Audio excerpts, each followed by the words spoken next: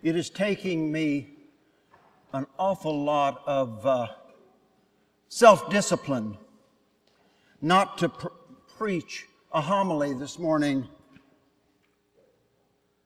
that's entitled, "But Woe to You Who Are Rich."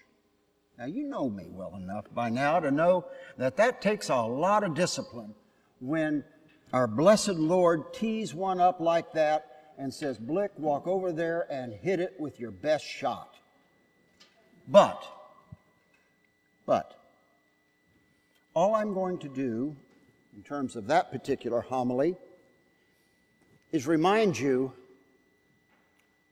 that last night, if you had something between you and the stars, if this morning you not only had something to eat, but you had a choice in what you might have had for breakfast: bagel, cereal, oatmeal, scrambled eggs and bacon. If you had a mode of transportation other than your trusty feet, and your trusty feet had shoes upon them, then I want you to remember, you are wealthier than 95% of the human beings who have ever occupied this planet. It is very difficult for us to sometimes remember how extremely blessed we are. Here ends the homily. May those who have ears to hear, let them hear. Now, I want to talk to you about something that happened last week, not at this Mass, at the 11 o'clock Mass. I had preached one of my more magnificent homilies.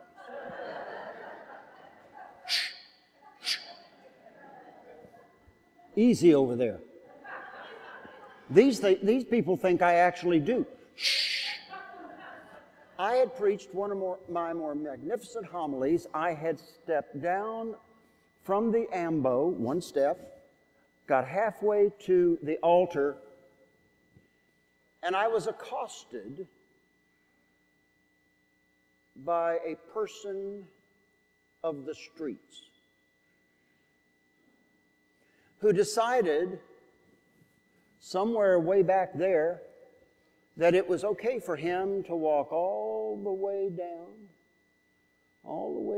up the stairs, over, and then begin to harangue me about his necessity to speak to the congregation. Well, I could tell pretty quickly that he was not playing with a full deck. I tried to tell him that I would give him time after the Mass, but this wasn't the time. He was not to be denied. He said, "I only want 20 seconds. I said, "Okay, you got 20 seconds, start." Nobody could hear him. That didn't seem to bother him whatsoever. I'll tell you what bothered me. Not that happened, because I've been ready for that for a long time. We live in a very different world than you as Catholics were raised in. You as Catholics were raised that unless you were invited by the priest, once you stepped across an imaginary barrier from the floor to the first, second, or third step, God would strike you dead. And if you weren't taught that, you should have been. Okay. We don't live in that world anymore. You do. You keep that barrier. But people out there, they don't give a care about our barriers or our rules or our regulations or or our traditions. They don't care. Second thing that bothered me desperately was not one person in that congregation at 11 stepped up to assist me with our visitor, shall I say. Not one person. The only person who came absolutely to my aid was Ann Bennett. Ann Bennett is the sacristan. Please keep her in your prayers this morning.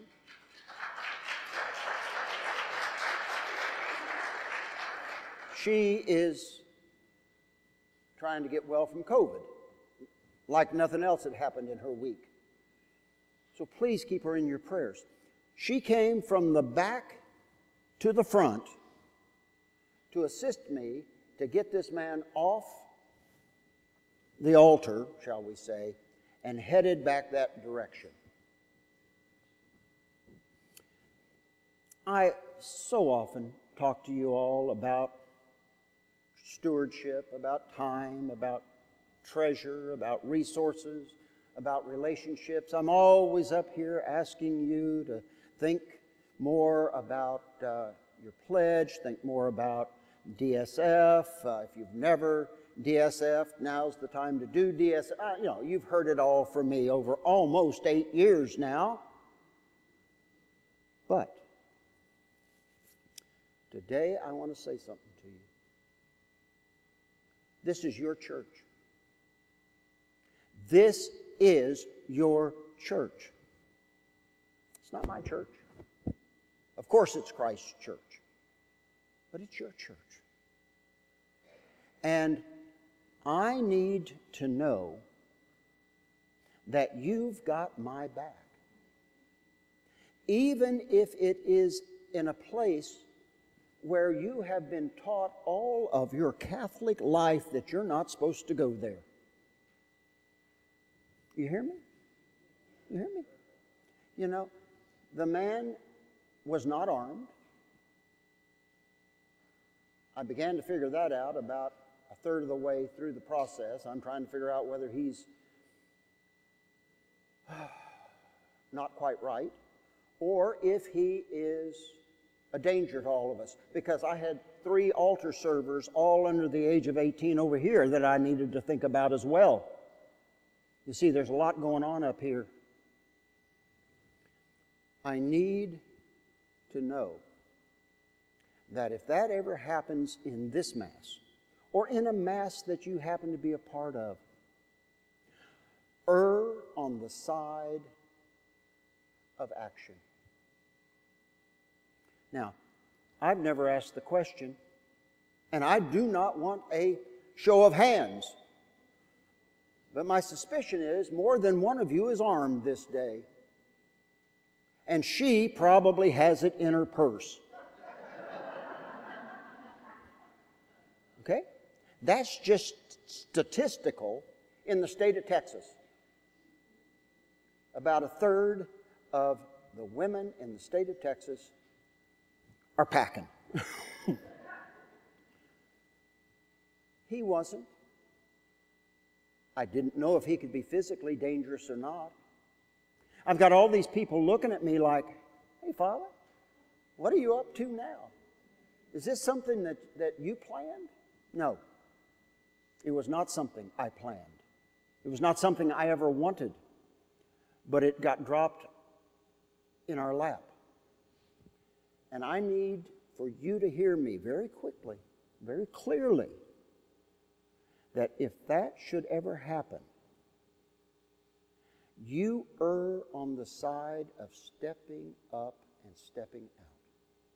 Because, yes, that could have gone a number of ways, and I don't want to talk about those ways right now. They don't make me a very happy camper. But I want to tell you a story that historians argue about whether it actually came from St. Benedict or not. Now, I checked with Mario, and he said it did.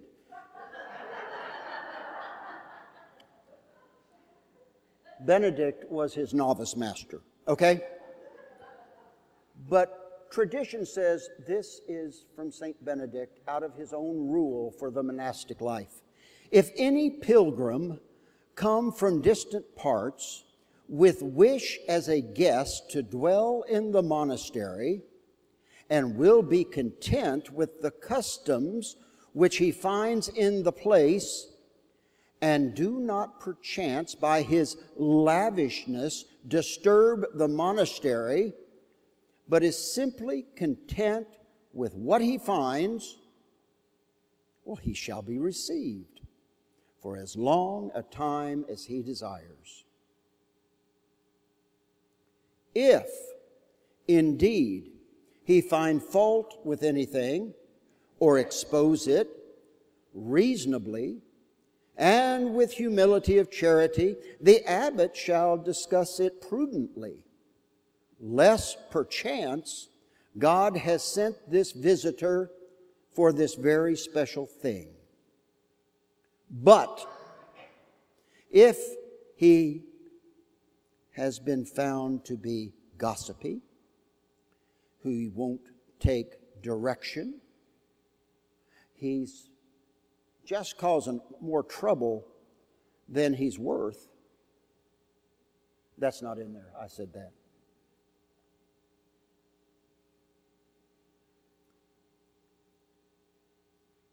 He ought not. We don't talk that way anymore. He ought not be joined to the body of the monastery. But also it shall be said to him honestly that he must depart. And if he does not, let 2 stout monks in the name of God explain the matter to him. I had everything I needed last week but 2 stout monks. And at one point, I would have settled for 2 stout nuns, as long as they were armed with a ruler. Now, it just so happened that our officer who is on premises happened to be in the other building, which was filled with children and women teaching them the truths of the Catholic faith. And therefore, for some reason or other, she just can't be in 2 places at the same time. So based on that event, we've now doubled our security. We will have somebody in this building as long as we are worshiping, and we will have somebody floating the parking lots and that building once it's occupied. We had to spend the money. Do we have the money? No, we don't have the money. You hear that from me all the time. We don't have the money, but we can't not have the money. And so we did it.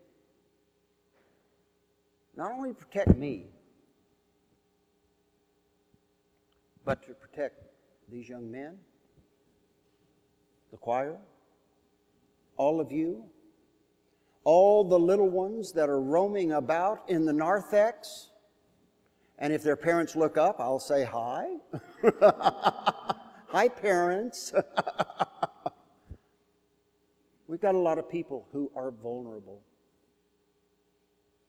So I pray to God this never happens again, and I'm not fussing at anybody. I'm just telling you new rules for a new age. That is, if you see something, please step forward.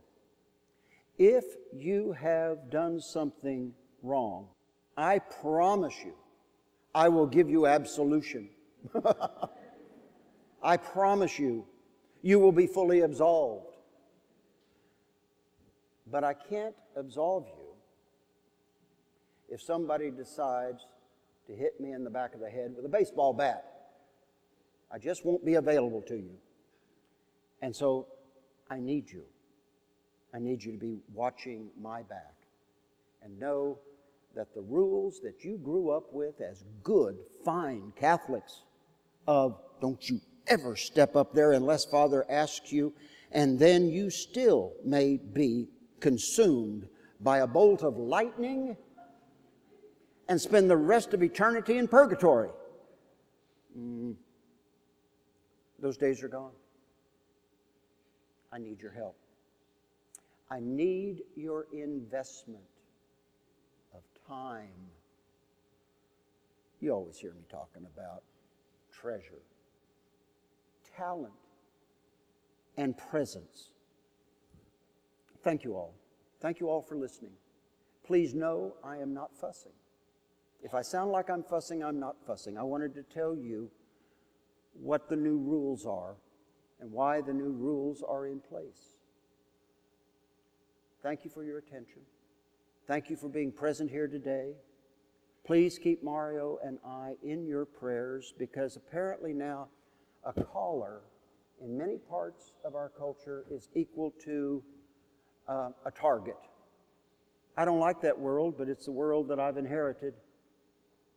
We're going to try to do our best, but please, please, please keep Father Mario, myself, our deacons, and our staff in your prayers, that God will keep us safe on a very busy corner of Rogerdale, Beltway 8, and Westheimer. God love you, and thank you for listening. Amen.